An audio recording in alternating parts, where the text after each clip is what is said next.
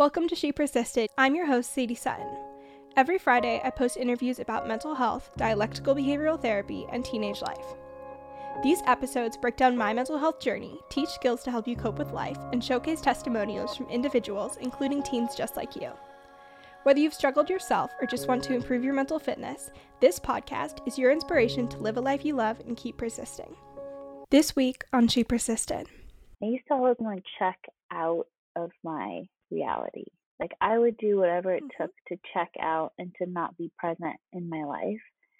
And now I want to check into it. Like I really like being in my life, even when it's really messy and unpredictable and challenging. There's always opportunities for growth. And when that perspective shifts for you and you learn how to be okay with sitting in the discomfort of your life, that pain and that suffering and those challenges begin to mold you and shape you, and you begin to grow and evolve. This week's DBT skill is be present. While this isn't technically a DBT skill within the manual, it's one that we learned at residential, and it was always one of my favorites. It's super straightforward. You be present. You pay attention to your current thoughts, emotions, surroundings, accepting them as they come, letting go of judgments. You're mixing in some mindfulness skills while really letting go of future tripping and doing your best to not ruminate about the past. This is a great skill to implement within your daily life, increase your feelings of balance, peacefulness, and joy. So this week, take a moment to be present in your current emotions, sit with that joy, discomfort, whatever it might be, and live life to the fullest. Hello everyone, and welcome back to another episode of She Persisted. I am hyped for this episode. We took 3 weeks off for summer break and we are back with a bang, folks.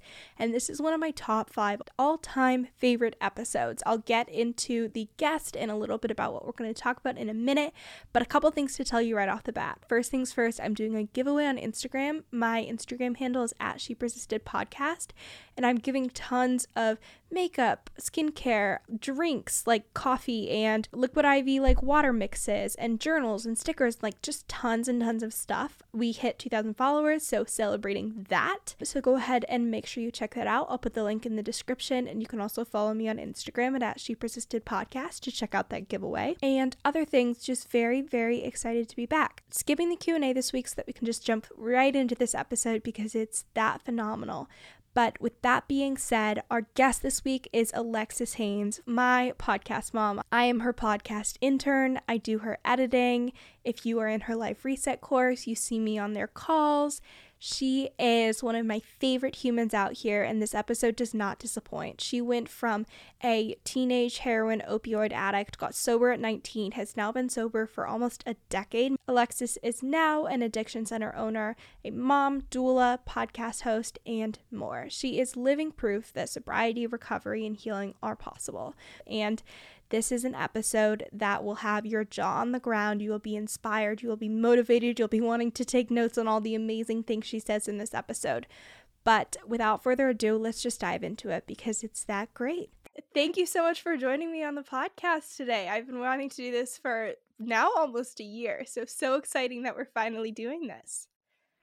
I am so happy to be here. Anything for my Sadie. So diving right in, let's hear you, your story, your journey, how it all started, all the craziness going back. I don't even know how many years, but hearing your growth and your journey and that complete 180 that happened. So I'm about to turn 30, which is like wild. 30, flirty, and thriving. 30 feels huge. 30 feels like monumental, especially for someone like me who when I was in my active addiction didn't necessarily think I would live past like 24, 25. Yeah. So to be here is a really remarkable thing, and I as much as I'm like, 30, I'm also like, okay, this is a good place to be in. But yeah, I got sober when I was 19, so it's been a decade of recovery, and not just recovery from drugs and alcohol, but from life. That's, I guess, that was kind of my biggest takeaway as I approached my 10 years is that like it's not just about recovering from substances. The substances really aren't the problem. The problem is like our own personal pain and our collective suffering. I think if COVID's really Yeah. illuminated anything, if this last presidency illuminated anything, it was that the collective is really suffering. So I grew up in a Mhm. really dysfunctional household. My dad was a pretty aggressive alcoholic. He was physically violent towards me. My mom was this kind of free spirited, pot smoking hippie, but like in the turn of snap of a finger, she could rip you apart. And my parents separated when I was a toddler. And so I never really had a nuclear family. And Mhm. we were really dysfunctional. I had a lot of sexual abuse that was going on in my home that lasted from 4 to 7, picked back up again at the hands of babysitters and my dad's girlfriends. And eventually, when I was 17, I would be raped, and I kept it all a secret. I just kept it all a secret because,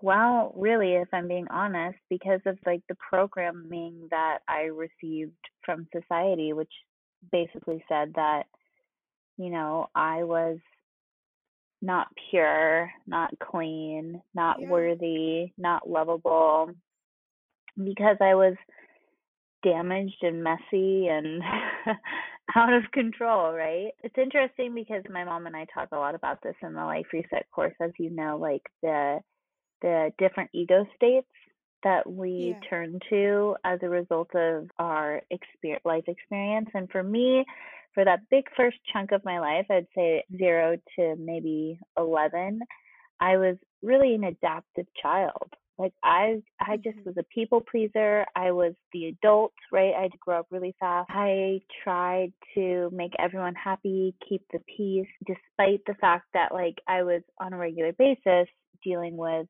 chaos. I became that Yeah. adaptive child. And I'm sure many of your listeners will understand this switch that happens when eventually we say enough. And when we say enough and we've had that much trauma and no support, most of the time we don't go, oh, I'm going to go to therapy, I'm going to get help, and I'm going to get better, which would be moving into our adult, right? Especially because Yeah. we're so young. But for me at 11, I was just like, screw this. And I became the And it rebellious makes so much child. sense. Yeah, the Yeah. rebellious child in me, she came out and like she was just guns a blazing, like Mhm. anti-authority, don't tell me what to do, started using drugs, started getting boyfriends, started partying, started getting really out of control in quotes, because it's so funny that like anyone would, the comparison to like in control would be, like my parents were not in control of me, and it's like my parents were out of control too. Mhm. There was no Yeah, and you were control controlling happening in your emotions, your yes, yeah. absolutely. So the shift took place, and I started exploring with substances, and not with just substances but with food, and escaping through like media. Back then we didn't have phones like we do today, but Yeah. I was trying to like be in another universe, anywhere but with me, right? And that's what's so Mhm. interesting is Mhm. like before the drugs, there was clearly a problem, and most people don't look at it that way. They go, "Oh, the drugs are the problem." Right? Like your life got really bad because you were on drugs. And it's like, "No, my life was really bad, and then I found drugs, which was a temporary Yeah. solution to my pain, and then that pain kept growing, and so I needed more and more drugs." And then eventually Mhm. my behaviors became out of control because my desire to stay high was far more important to me than anything else. So by the time I was 16, I would become an opiate addict. By the time I was just shy of 18, I would become a full-blown heroin addict. By the time that I was 19, I would get sober. So that kind of just shows you how fast the progression of my using just was really quick. And there was a number of factors in that. Obviously, having more access. You know, we ended up getting the TV show when I was 17, started filming when I was 19. And with an increase in funds, all of a sudden it was like party city, right? Like I could just party and use drugs as much as I wanted or needed to. And, you know, also by the time that I was 19, I was also twice convicted felon. So I would end up going to jail the first time for burglary, getting sober in jail, right? Kicking cold turkey, horrible experience, obviously, very painful. Yeah. And then after I kicked in jail, I kind of had that like epiphany moment that a lot of people talk about, which is like, okay, you're a mess. You know, drugs are bad. You should probably not do drugs anymore. But again, it goes back to this whole thing of like, it's not the drugs though. It's not the drugs. Yeah. It's the pain. And so when that 18-year-old, or I was I just turned 19. I turned 19 4 days before I went and to serve my sentence. 4 days after. So I turned 19 and literally 4 days after, which is now weird because that's my daughter's birthday. Bizarre that worked out that way. But anyway, so went into jail and got out. The pain was too bad. Went right back to drugs. Using escalated to the point where I couldn't show up to probation anymore. I was spending every waking hour like panhandling and trying to find money for drugs. And then all of a sudden, before I knew it, it had gotten so bad that the cops were after me. You know, my probation officer was like looking for me, and it was just a mess. And I ended up going back to jail, kicking all over again. And by the grace of God, you know, I ended up getting sentenced to a year in treatment instead of 3 to 6 years in prison, which is what I was facing. And now my treatment experience is very different from your treatment experience. Although I will say that there are similarities, you know, and as someone who's like a treatment provider today, I strive to make the experience that our clients have very different. So the whole idea of like behavioral health and behavioral modification is just so ass backwards, because like as if my usage was a matter of a behavior. If it was a behavior, then the amount of times I wanted to stop, the amount of willpower I had would have worked, right? Because like being hooked on drugs isn't a matter of willpower. Like when we are like that desperate and that broken, I mean, like my addiction was so I'm going to spare everybody all of the details, but it was the most demoralizing and inhumane and just awful. I mean, like awful experience. And so, you know, when I wanted to get sober, the countless times that I did, it wasn't a matter of willpower, right? Because I had the will, like I had the desire. I just could not get sober. And so what's interesting about my experience in treatment is that it wasn't the therapy that kept me sober at all. I mean, therapy is great. Did it for a very long time. Have been back on and off throughout the last 10 years of my sobriety. But what really kept me going was community, was finding people who felt the same way that I did, that had been through the same things that I had, people who, like, it became very clear to me that, like, oh, I'm not crazy. Like, my parents are crazy, right? Like, this world is crazy. And that's why I think I love Johann Hari's work so much, right? His book, Lost Yeah. Connections, created a profound shift in my life because it just so clearly lays out the ways in which society impacts us in such a profound way, our interpersonal relationships and just the way that we are operating. It's just no longer sustainable. So then, and of course, like we have to take personal responsibility. I'm not negating the fact, like no one stuck a needle in my arm, right? Like there's like a balance here, right? But it's like we've spent so much time focusing on one end of the perspective, which is that like it's the addict's fault, they don't have any willpower. Even the disease model, I don't necessarily agree with. We're not diseased. I mean, that Yeah. helped us and got us further and maybe made society's view of us a little bit more humane, gave us some humanity back when it came Mm-hmm. to the suffering that people were going through. But yeah, there's definitely this balance there. So the community really is what kept me sober and kept me going. And of course there's been work, right? The work happened. Like Yeah. God, universe, spirituality, whatever you want to call it, like we will always be presented opportunities in our life to heal from our trauma. And over the last 10 years, I've spent most of that time working through all of those limiting Mm-hmm. beliefs and all of that pain and all of the suffering.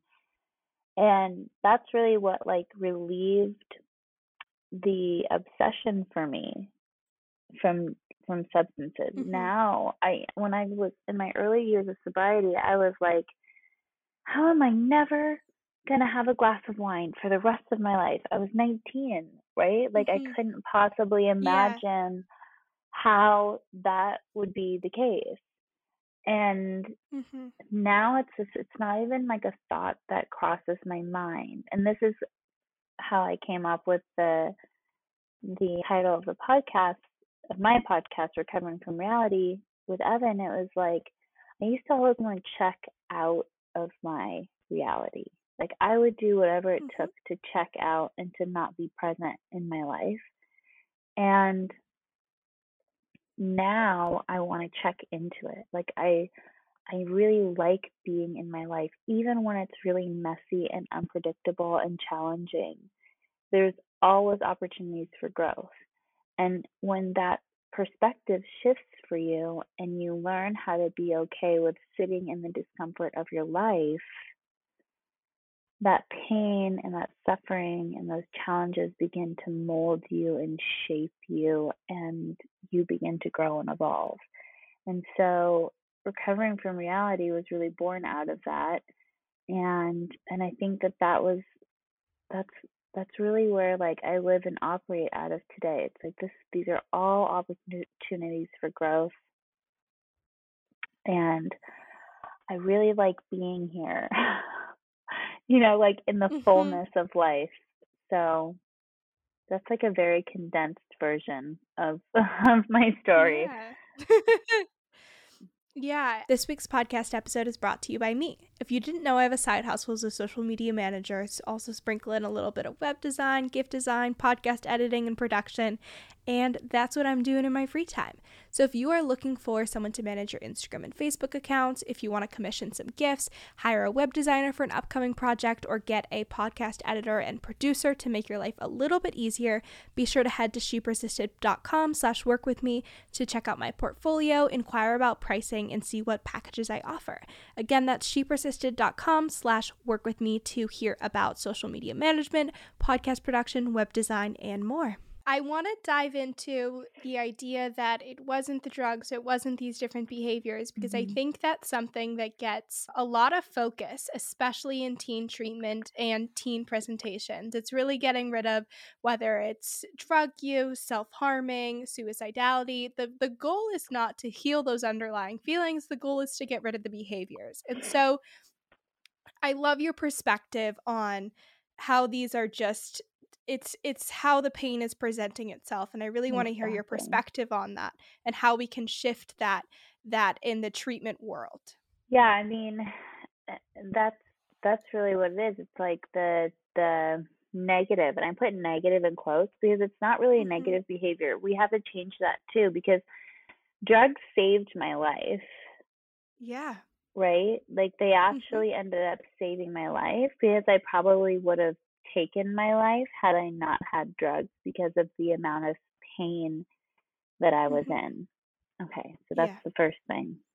Mm-hmm. So if drugs or self harm or whatever it might be is a solution, a temporary solution, but is a behavior that is harming the person and the family unit, Mm-hmm.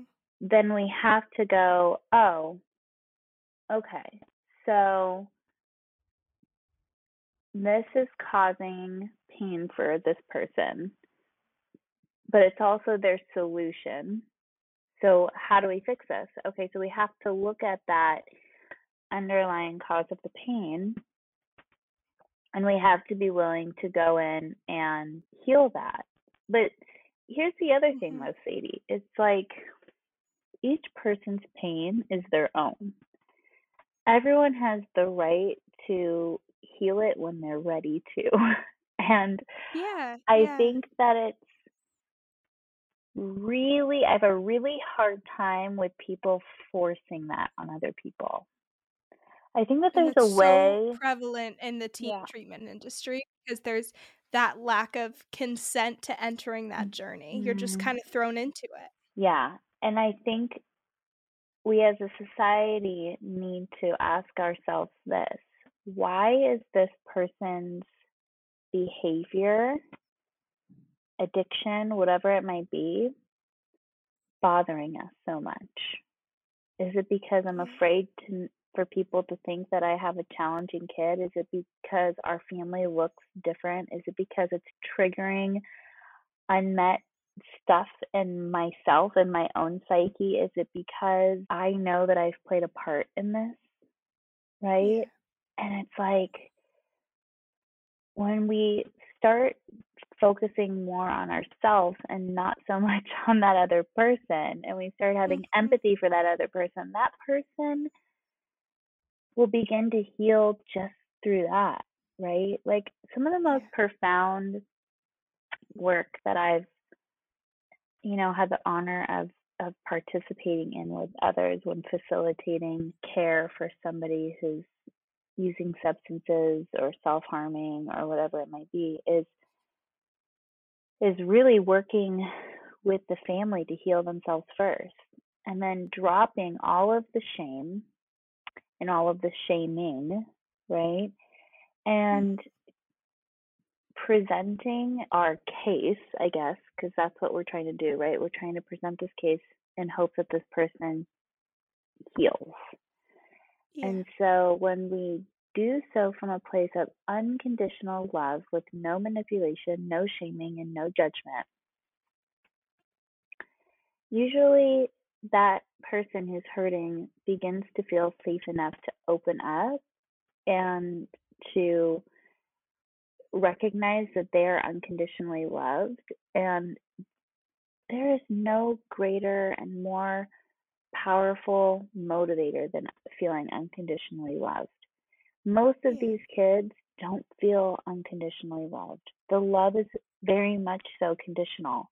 You use drugs, you know, we're going to shame you. I feel a little less loved. You know what I mean? It's just like you self harm, you have sex, you're gay, you're whatever it might be.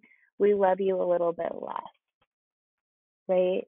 And unconditional love is so powerful. It is, like I meet you where you're at. You don't have to change for me. I'm concerned about you just because I love you so much. And I am so sorry that I ever tried to make you change or to be any different. And I am so sorry for any part that I've played in harming you in your life. And like, I want to talk about this and I want to have these conversations and I want to take responsibility for my part and I want to be a part of your life no matter what, whether you choose to stop using drugs or not. And I know for some parents that are like, this is radical. You're telling your teen that they can use drugs, you know. And no, I mean, like, the goal, if the goal though is to get this person off drugs, interventions and behavioral health treatment is not going to be the golden ticket. I can guarantee you that. And what happens, especially at these places now, we're seeing the fact that they get put on so many drugs. They Yeah. end up walking out on like 15 different meds. And those meds fuck your brain up for the rest of its life. Right? It's Yeah. like, and then they end up with me, right? At 35. Right? They start at 16. They start at 16 and then they're in the revolving door of toxic treatment centers, and you're out, potentially hundreds of thousands, if not millions of dollars, and they're 35 It's years so old expensive. and they're addicted to meth and heroin, and you're like, why? How did we get here? It's like, because It's obvious. because we've never dealt with like the root, right? And like, and that's the thing too, is like, thankfully, like, I stayed close enough to my new family that I was making, and had been in recovery enough to be able to start setting boundaries with my family, and they started to get better, right? But for many, the families never get better. They do this like bullshit therapy, right? Which is so not productive, Yeah. because no one's really doing the work. No one's really doing the work. We're still pointing fingers as if the person who is expressing the pain in the family unit, who is, some people would call them the black sheep, right? Some people would identify them as the identified patient or the problem child or whatever it might be. And we're not looking at like the dysfunction in the rest of the family unit. And so these people get sober or they get better at these facilities, and then they go home and the work is not sustained. And then you They're being immediately relapse because you're right back in the toxic environment. and why would you not? Because they're now triggering not only your personal pain again, but the belief systems that we have about who we are and our worthiness and our security and our safety and all of those things too. So Yeah. it's like, well, the only thing that is constantly reliable in my life is self-harm, is this eating disorder, is the drug addiction, is escaping with these relationships, is sex, is whatever that behavior is. And so it becomes really challenging to stay sober because we're usually going back to the same environment that we were trying to escape from in the first place. Yeah. So if you are truly healing the root of the problem, not this Mm-hmm. presentation of drug addiction, self-harm, toxic relationships, is that truly finding unconditional love for yourself? Is it rewiring belief systems? Is it building your family of choice? What does that mean to truly heal your root pain? Whoa, oh God, Sadie, it's all of it. Such a loaded question. I mean, and it's the belief that like there was nothing wrong with you in the first place. Yeah. There's nothing Yeah. wrong with you in the first place. And I am all about it. Like, I'm all about shadow work and underlying belief systems and EMDR and trauma therapy and emotional freedom technique tapping. I love all of those things. But I guess, like, for me, it is just constantly reminding myself that, like, I'm okay. Like, I am not a problem. Like that my fear, because fear is something that still comes up for me, not as frequently as it used to, not even close, but it still rears its ugly head when it wants to, right? Yeah. And sometimes out of that fear, I can be hyper reactive.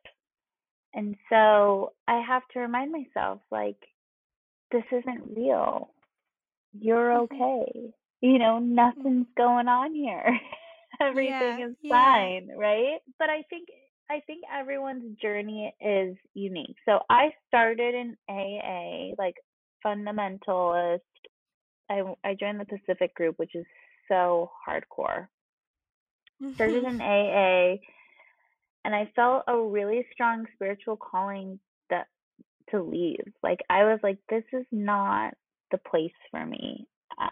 I don't necessarily agree with everything that they're saying here, and I found myself leaving meetings feeling worse off than I did when I got there, which is Yeah. that's not a good thing, right? And No. I tried to stick it out for a long time, and then my sponsor, who had 24 years of sobriety, left, and then I left shortly thereafter.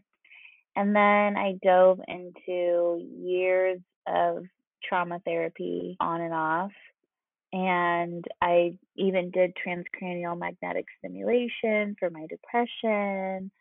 I saw hypnotists and spiritual healers, and I've done like everything underneath the sun. And I don't know exactly what created that like final shift, but it was just this moment that I had in meditation. And I am an avid meditator, and I will say that I think everyone needs to be meditating every single Mhm. day. But I had this shift where I just felt profoundly connected to all that is. And in that moment, it was like this deep knowingness that everything's okay.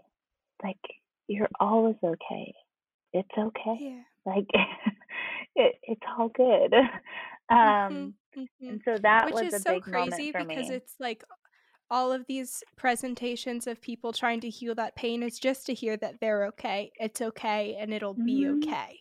Like that was what everything was, and you found that, and you found it in yourself, which is just so, I don't want to say crazy because that's not the right word, but No, amazing but and that's how it profound. should And be.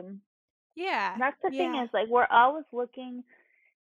I guess what I feel is that a lot of the times when we're seeking Mhm. through meditation, or not through meditation, through, sorry, a lot of times when we're seeking through therapy, I'm not shitting against therapy again. Like, I am not anti therapy, through AA, through a sponsor, through whatever it might be, Mhm.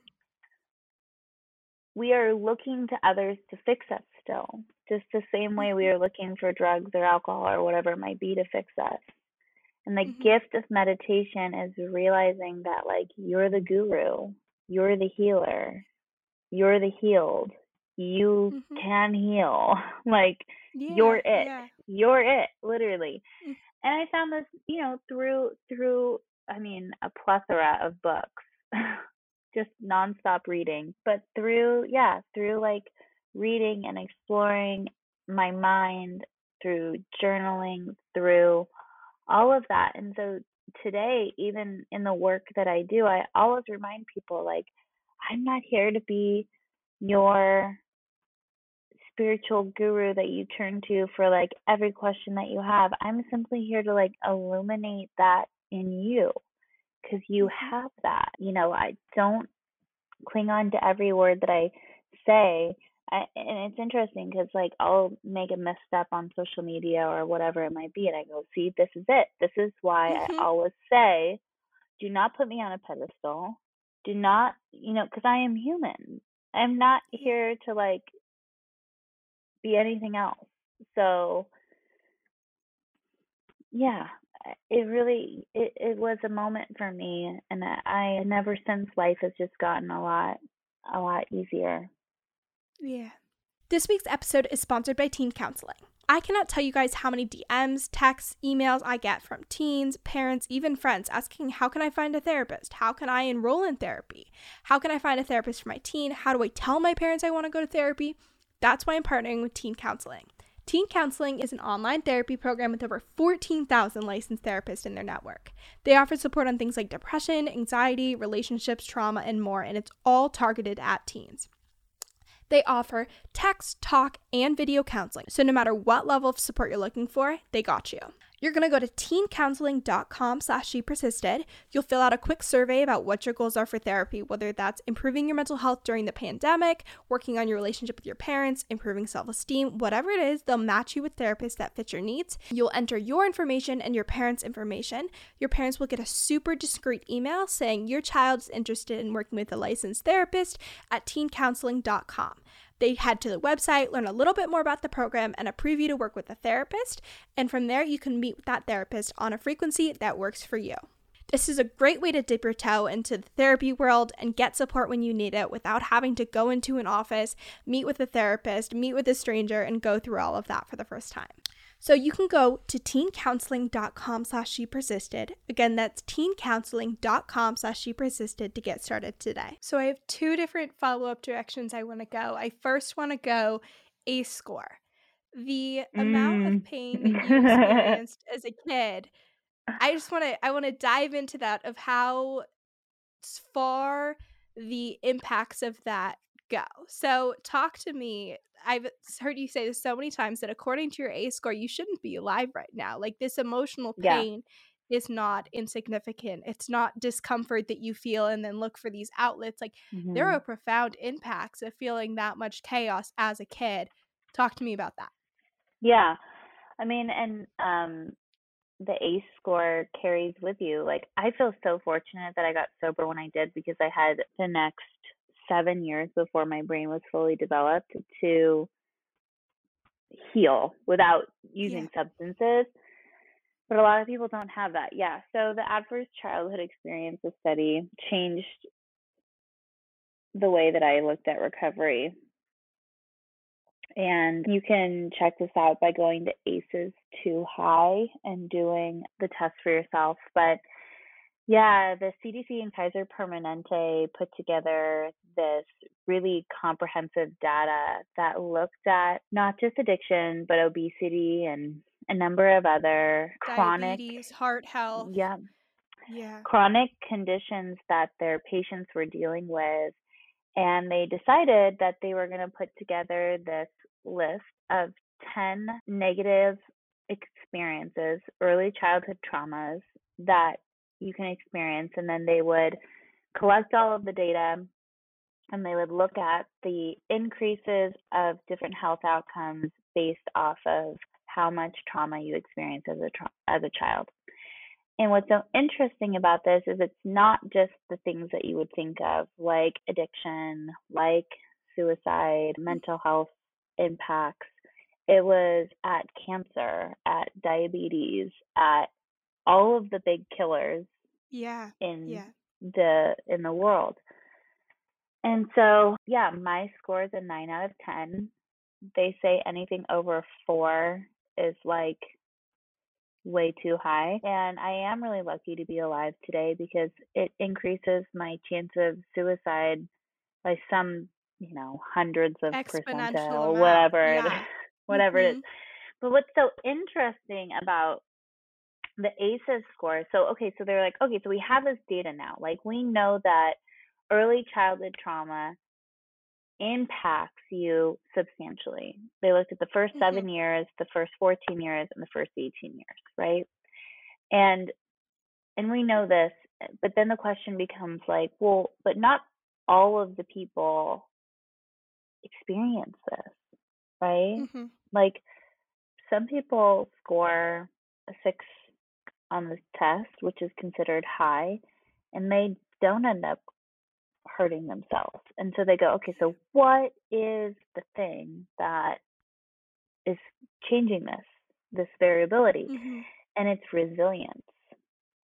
And so they have a follow-up test that you can do to check your resiliency. So it turns out that I am, even though I don't feel like I'm a resilient person, I am a very resilient person.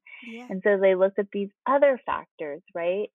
Things that were like, did you have access to therapy? Did you have a school teacher that you felt safe with?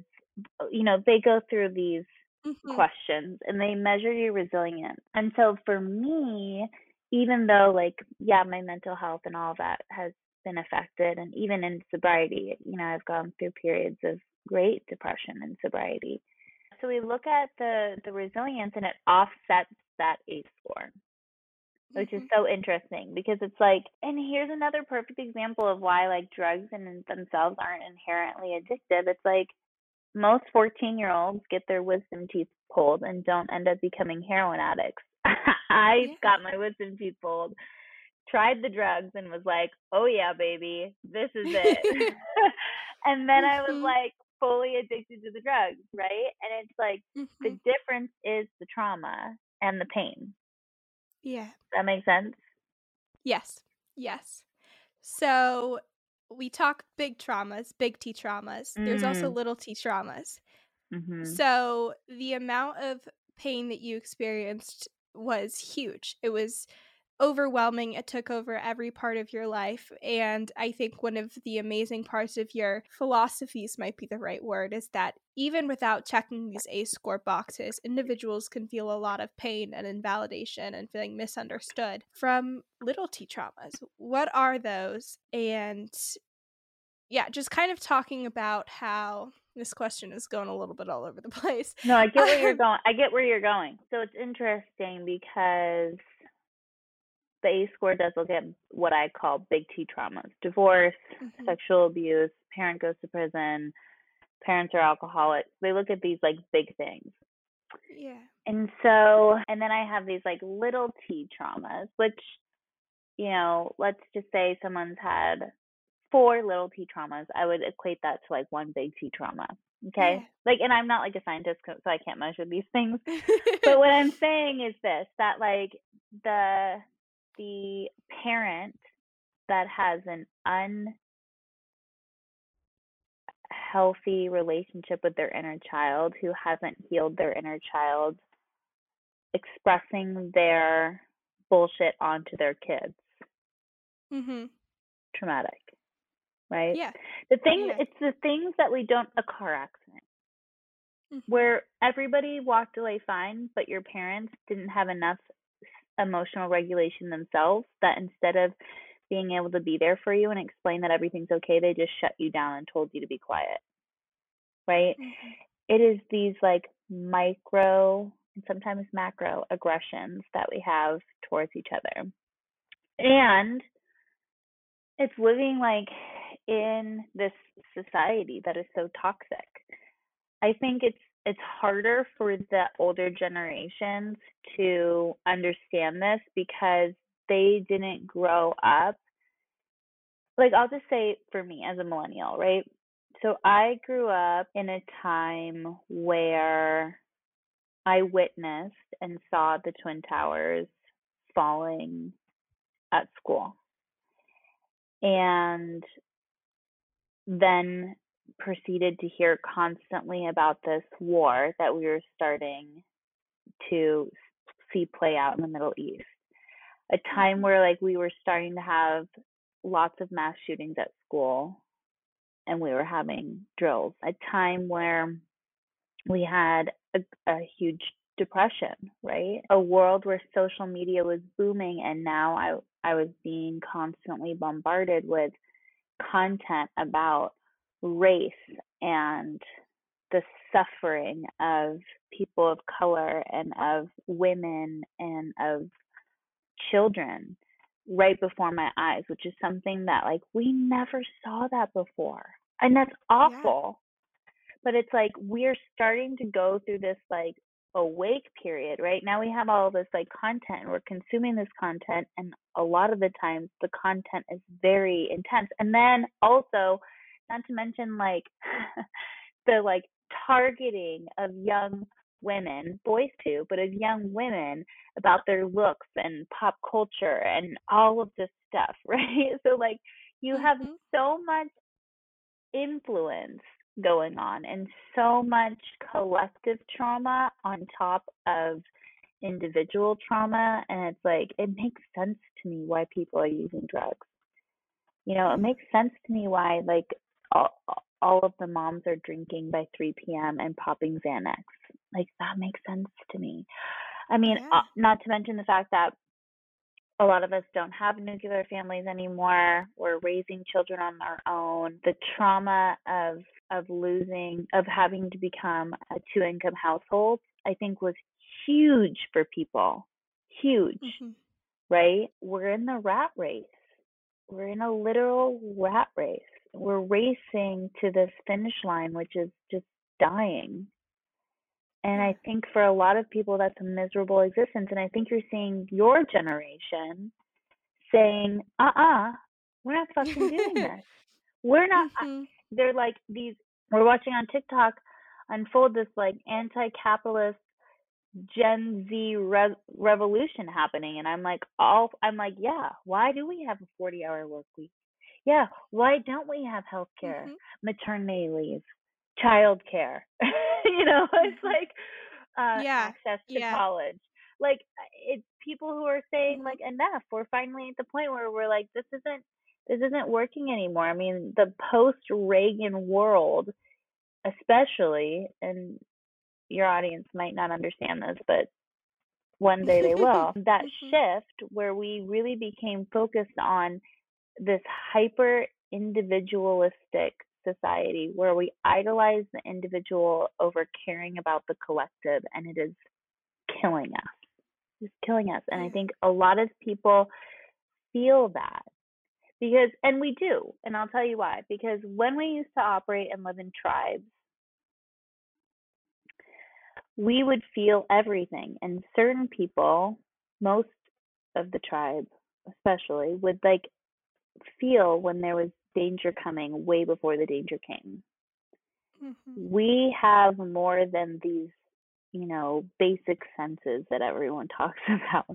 We Yeah. know, we know that we're suffering. We just turn it off because we don't want to deal with it and we Mm-hmm. can't And feel it we're in sensory overload to be aware of that all the feeling. time. Yeah. And that's Yeah. why they want you on the social media apps all the time, is because it doesn't create space for questioning what's happening out there Mm-hmm. Yeah. or what's Yeah. happening in here inside of us. Mm-hmm. So, yeah. This week's episode is brought to you by Sakara. You guys know how much I'm stressing the importance of good sleep, good nutrition, getting outside, staying active, because when we don't take care of our physical health, our mental health truly suffers as well. I know that my emotional vulnerability is off the charts when I'm not taking care of my physical health. I can't be productive, my relationships struggle, and everything just becomes a mess. Sakara is a nutrition company that focuses on overall wellness, starting with what you eat. Their organic, ready-to-eat meals are made with powerful plant-based ingredients, and they're designed to boost your energy, improve digestion, and get your skin glowing. Their meals are delivered all around the U.S., ready to eat at your door, and you are good to go. They also have some amazing wellness essentials, like one of my favorites, their sleep tea, which I love a good cup of tea before bed to keep my sleep hygiene in check. They also have things like beauty chocolates, like chocolate that you eat to help your skin, like literally mind blown.